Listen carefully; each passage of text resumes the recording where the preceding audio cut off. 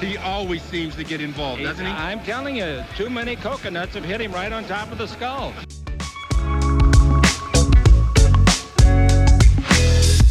Well, I think Anthony will be a great acquisition. He can do it all. Avery, whose show is this?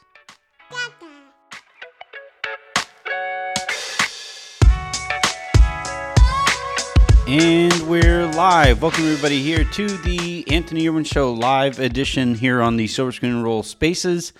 I am Anthony Irwin. In a second, I'm going to be joined, as always, by Aaron Larsoul. I guess kind of a busy day. Plenty to talk about here as on this, I guess, Tuesday afternoon. The LA Times published an exclusive interview that Bill Plaschke held with Jeanie Buss, in which she kind of talked about everything that was going on. Aaron, can you hear me? Aaron, do you have a steady stash? Like, how many Hennessy's have you poured in preparation for this conversation? Well, a few. Although how different? I mean, to be honest, that just kind of makes this a Tuesday morning, right? That's not all that shocking. But yeah, I'm ready to go. Let's talk some Lakers. Let's talk about it. Plus, Liverpool gave up an early goal, so yeah, it's we're watching that and hanging out. Let's talk. Let's get it. I mean, I always try to get into soccer. I played soccer for maybe now not as long, but I started playing soccer at an earlier age than I did basketball and even baseball, and I just can't get myself into. I'm technically a Barcelona fan, but I just can't get myself to really dive all the way into soccer. So I think I have a way to get you into it. I have played a grand total of 0 competitive soccer matches in my life. I've literally never played soccer. But my brother and one of my best friends, and then all my brother's boys from college, just kind of like artificially decided they were going to be Premier League fans, supporters actually is what they call it, and kind of had a draw and semi-randomly picked teams to give themselves something else to talk shit about on group chats and to have more sports to watch when there isn't other stuff going on. Or bet on. And so I just I got into it a little later than they did, and Liverpool was the only of there's these clubs that are called the Big Six. And Liverpool was the only one left that nobody else had picked, so I just was awarded Liverpool, and now I'm fairly obsessed. So you need to have a group of friends or people that you can talk shit with, and then it's just an excuse to like go to the bar and watch games at 9:00 in the morning, or all that kind of stuff. But now I'm in. What I need. Now I'm definitely in, which is kind of what I need in my life is another excuse to go to a bar early in the morning. That's definitely what. It's why you and I are such great friends. All right, I guess we should dive into this. Man, it's funny. I sit here and I say somebody at some point needs to say something. Somebody from the Lakers needs to come out and answer for some tough questions. And the last 2 times that has happened, whether it was Rob Pelinka saying that Frank Vogel appreciated the opportunity to coach the Lakers and was thankful for how things went down. That was certainly an interesting series of responses. And then this time, Jeanie Buss speaks to Bill Plaschke in what probably should have been a podcast so that we could actually see if there was any kind of pushback on some of the things that Jeanie was saying.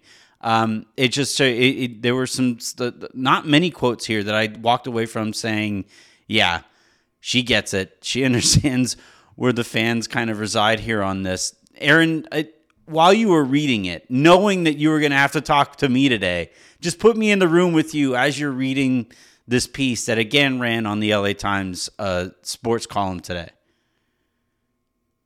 I think that, so I saw it on Twitter. I saw people's reaction to it on Twitter before I actually read it. I didn't know it was coming out until I saw some of that. So then obviously this morning I went and read it. And I mean, maybe this is me because I have, I guess, a different perspective or more of an inside perspective. So to me, it was kind of like Much Ado About Nothing. Like, Okay. none of the stuff was all that surprising to me.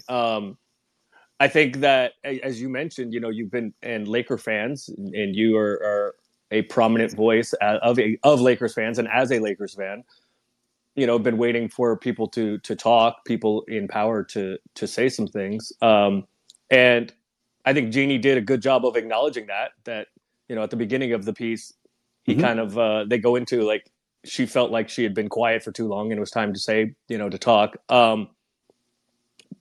I didn't think any of it was that revelatory. I mean, if you've been listening to The Hook or if you've been listening to our live shows on Tuesdays, I've been telling you all of this stuff for months. So I didn't find any of it all that revelatory, but I think the main thing, whether you think that this will be actionable or, as you said, she quote unquote gets it, she does recognize and acknowledge that this isn't good enough and that fans are frustrated and have a reason to be and rightfully so. There is a standard. If you are the Lakers or root for the Lakers or work for the Lakers or own the Lakers or play for the Lakers or whatever, there is a standard that comes along with that. There is a different set of rules than anybody else in the NBA has. There's a different set of pressure and expectation that goes along with that. And she says in the piece, and I will tell you personally, she understands that. And I mean, there are extra challenges with being connected to the Lakers, or in her case, owning Lakers, but she does get that. Is that going to instill confidence that she's going to make the necessary decisions to get everybody where everybody wants to be? Who knows? But so one thing I can promise everybody in here is it will not be for a lack of trying or not caring. Well, all right. So it's good to hear that. Like the combination of words is good to hear. But, there's all this talk of accountability. It has to get better. We have to get better, and this and that and the other. And then when she's asked about the various parties who played roles in the way that the season played out, no, I'm not going to hold Kurt Rambis personally responsible. Nope, doesn't look like we're holding Rob Pelinka personally responsible. Are you getting ready to sell the team? Nope, not getting ready to sell the team either. So it's just like, yeah, it sounds great to hear that, she thinks that people need to be held accountable for this stuff, except that there is no actual accountability that's taking place. Not right now. Okay. But if there was, right, other than Frank Vogel getting fired, publicly, I understand the reaction that nobody's being held accountable publicly. But let me ask you this. But there aren't. Hold on, let me. There haven't been, like, I know what you're saying. You're about to say that, like, what she says publicly, she can't like go out there and say that, yeah, Rob has one year to figure this out, and that, like, yeah, I'm getting done with hearing about what Kurt and Phil and Magic have to say. I know she can't say that out there per se, but there aren't even any leaks. There haven't even been any leaks about the fact that, like, any of these people are feeling any actual rising temperature on the seats that they sit in. Like that makes me a little nervous. Okay, like what she did also say in the piece that if there is another year like this, then she's going to have to look at making changes.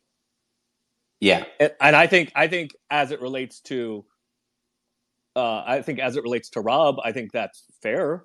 I think he has done enough to continue to head basketball operations this offseason and see if he can get it right. I think he's done enough for that. Maybe there are people, and maybe there are people that disagree with me, and maybe I'll hear from them. Maybe I'll hear from you, but I think he has done enough to earn this offseason. All right, so here's the only issue with even that, though. Like, even if you say that, there's no way to know, like, how this all goes down when any kind of decision is made, right? There's all these, I guess there's input coming from Magic, there's input coming from Phil, there's input coming from Kurt, and, like, the final say-so, I guess, is Rob or whatever. But when there's so many people who are closer to Jeannie just because of the friendships that she's had with them for longer than she's had that friendship with Rob, then it's impossible for anybody to really understand what it even looks like when he is made responsible for the basketball decisions that are being made. Like that's no, correct. You're right. You're right. But so what? Why? Who says that he's going to be held responsible? No. Who said that decisions and who says that fans who says that fans like get to know that? In what organization? Like, you're a Vikings fan. Do you know exactly who's doing everything inside the Vikings? I know I can know a lot more definitively that their new GM is the final say, is the say for the things that they are doing in this offseason. When they screwed up the draft, I know, all right, that was a pretty bad first draft for this guy in his role as GM for the Vikings now. And I can say that because I know that he is responsible there. But Rob has told you he is responsible for all the basketball decisions, and Jeannie today said she is responsible for all of the decisions. Okay. You may not believe them, or you may feel like it's convoluted, but they are telling you that. Yeah, but again, it's like it's the same thing that I just said a second ago. It feels like empty words when you say that he is the final say-so here, and there are people being held responsible and accountable for these things, but we can't identify any of that accountability. There's no way for anybody to really know who is actually being held accountable for all of this. Okay, so how would you know that other than Frank Vogel, who was fired? Other than somebody being fired, how would I was going to say we know that, but how would you know that? Somebody not in that inner circle being brought in. Somebody with actual NBA chops. Somebody whose resume extends beyond the Lakerverse. Being brought in and being introduced as an adult in the room. Like that. That's how all right, she's unwilling to make changes and get people out of the room, fine. But why not hire somebody in an official capacity who has an actual resume, the resume that she thinks Kurt has, but with not Lakers jobs, right? Like she said, unfair criticism of Kurt Rambis? Like that's an oxymoron. Unfair criticism of Kurt Rambis's resume, all but like 8 years of his career have been spent in positions throughout the NBA that were handed to him, or not handed. He was first drafted, but then after that, all of his positions in the NBA that he's had for the last 40 years have been given to him by Jeannie Buss and by Jeannie's family. So like, yeah, he has been in the NBA for a long time, but she's directly responsible for that. If it was just Kurt Rambis's resume that kept him in the NBA, he wouldn't be in the NBA anymore. He wouldn't be. He's not employable with the resume that he has. And frankly, so Rob wins the championship and then immediately runs in the opposite direction of what made the Lakers successful in the first place. I'm not positive he would have a job as important as the job that he currently holds, if not for his ties to the Lakers by way of Kobe and by way of his relationship, his friendship with Jeannie that was forged by way of his relationship with Kobe. So like, if you want to hold people accountable, you could introduce people who I can actually identify as, yeah, that person throughout the league is seen and respected for their ability to manage in the NBA, manage NBA culture, understand what kind of talent meshes well with whomever. But it just got more insular after a pretty disastrous season. Okay, so all of that is fair. And my response, and you and I talked about this months ago, and you asked me, is anybody leaving? And I said, no, other than Frank, no. And you said, well, is anybody going to be added? And I said, that's a different question, maybe. But let's say and the example you gave is you bring somebody in with like NBA chops, and that you would see that as there being some accountability, right? How would that person would be brought in under Rob? How would you have any idea what that person was responsible for? What they are accountable for? It would depend. What I'm on saying what is role that this that is a unique. was hired for. This is a unique. Let's say they're officially the assistant GM, right? Because they're not going to be brought in above Rob. Let's say whoever you want, name anybody you want. They can be completely overqualified. for the role. But it's clear that Rob is running basketball operations for now. Bring in anybody you want. I'm not going to name any names because that could get people in trouble. But literally anybody you want, even somebody on another team, the most qualified basketball person you can think of, they would be brought in under Rob. What would they be in charge of? What would they be responsible for? I think because it's the Lakers and because because the season was bad and there is always this extra drama. There's a TV show about Lakers, drama with the Lakers. Because it is the Lakers, there is this appetite for all of this knowledge that there just doesn't exist anywhere else. Now, look, I understand that it's a different situation, and you have made the point that Jeannie gets extra criticism, perhaps different criticism, because she is a woman owner. I think that plays into this too. Mm-hmm. But no matter who you want, you can take the GM, any GM that LeBron lauded at the All-Star weekend. You can have Les Snead. How about that? He can come in and say fuck these picks, and he can work for the Lakers. I don't know that we would have any, like, NBA teams don't have these organizational trees that like are public, right? Like, let's take the Jazz, for example. They brought in Danny Ainge, who does something. They still have a GM and they have a president, and Danny Ainge is a consultant, but maybe he's in charge or maybe he isn't. Maybe he's just playing golf. Maybe he's just friends with the owner. Like, we don't, unless you are inside the organization, you don't know who is directly responsible for what. And I think it's like, I understand that it's frustrating, but I don't think the Lakers are a unique situation in that, like, it is being painted out. Do you think, all right, so you've been around, you've worked in different organizations, and you know more about how other teams, even right now, are currently run. And even as you just say what you said, the Lakers, from my understanding of where they're at compared to other teams, are running a thinner staff. They do employ a thinner staff than especially some of the teams that they're competing against within their own division, right? Would you say that's a fair assessment of the Lakers compared to other teams? I think the Lakers, as it relates to like basketball operations, yeah, like they're basketball operations teams and people with official capacities within that organization, like, it is a thinner staff than most. I would say it is like thinner than average, I guess, but not like shockingly so.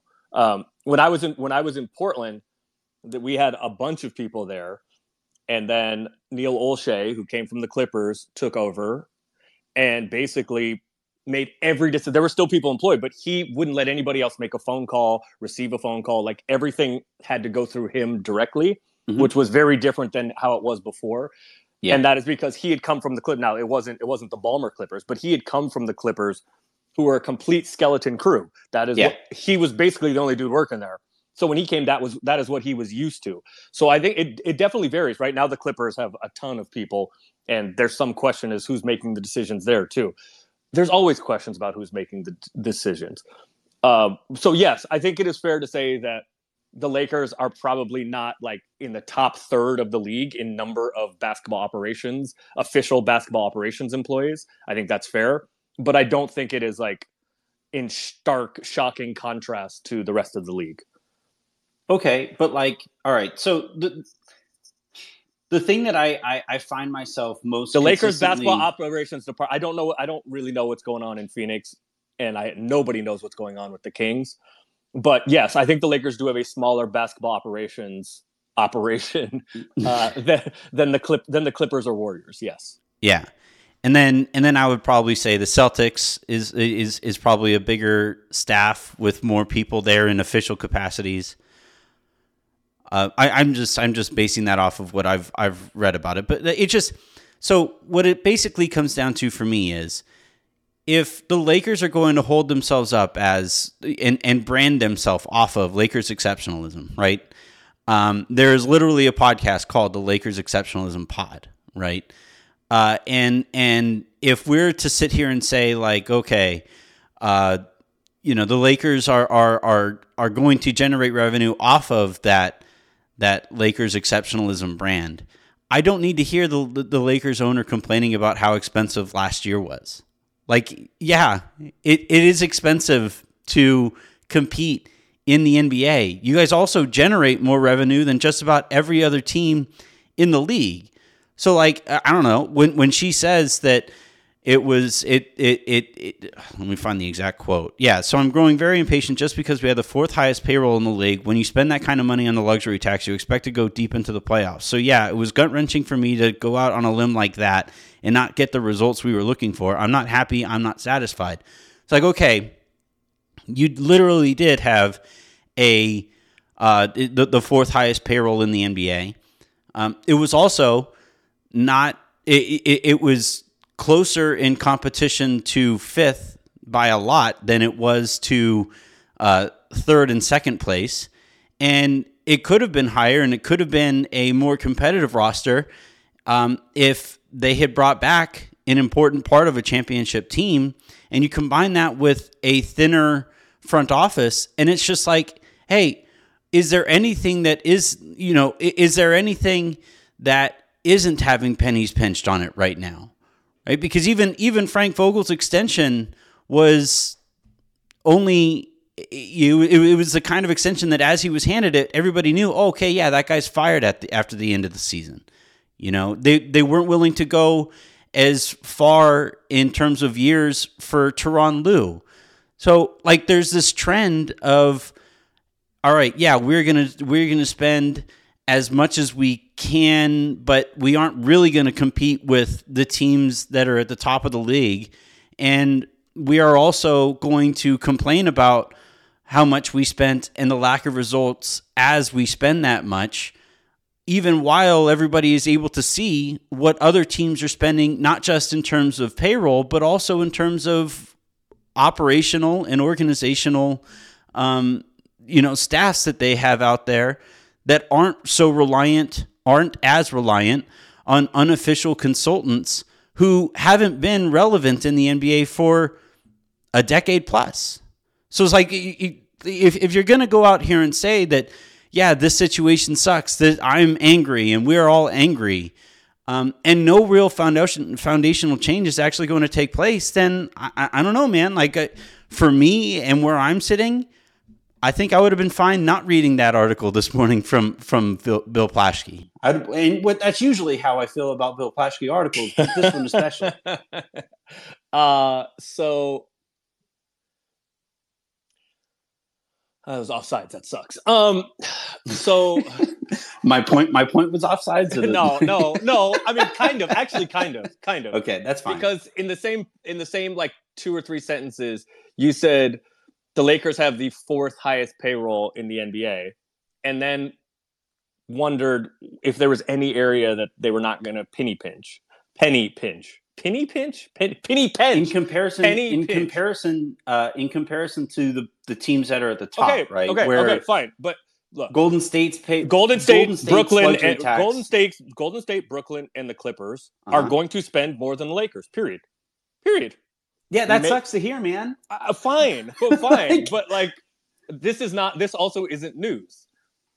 The frustration. I think it is news, Aaron. I think it is news to people who, have an anticipation that, hey, it is expensive as hell to be a Lakers fan. It is, for a little while you had to pay extra to get the cable package because of the move to Spectrum.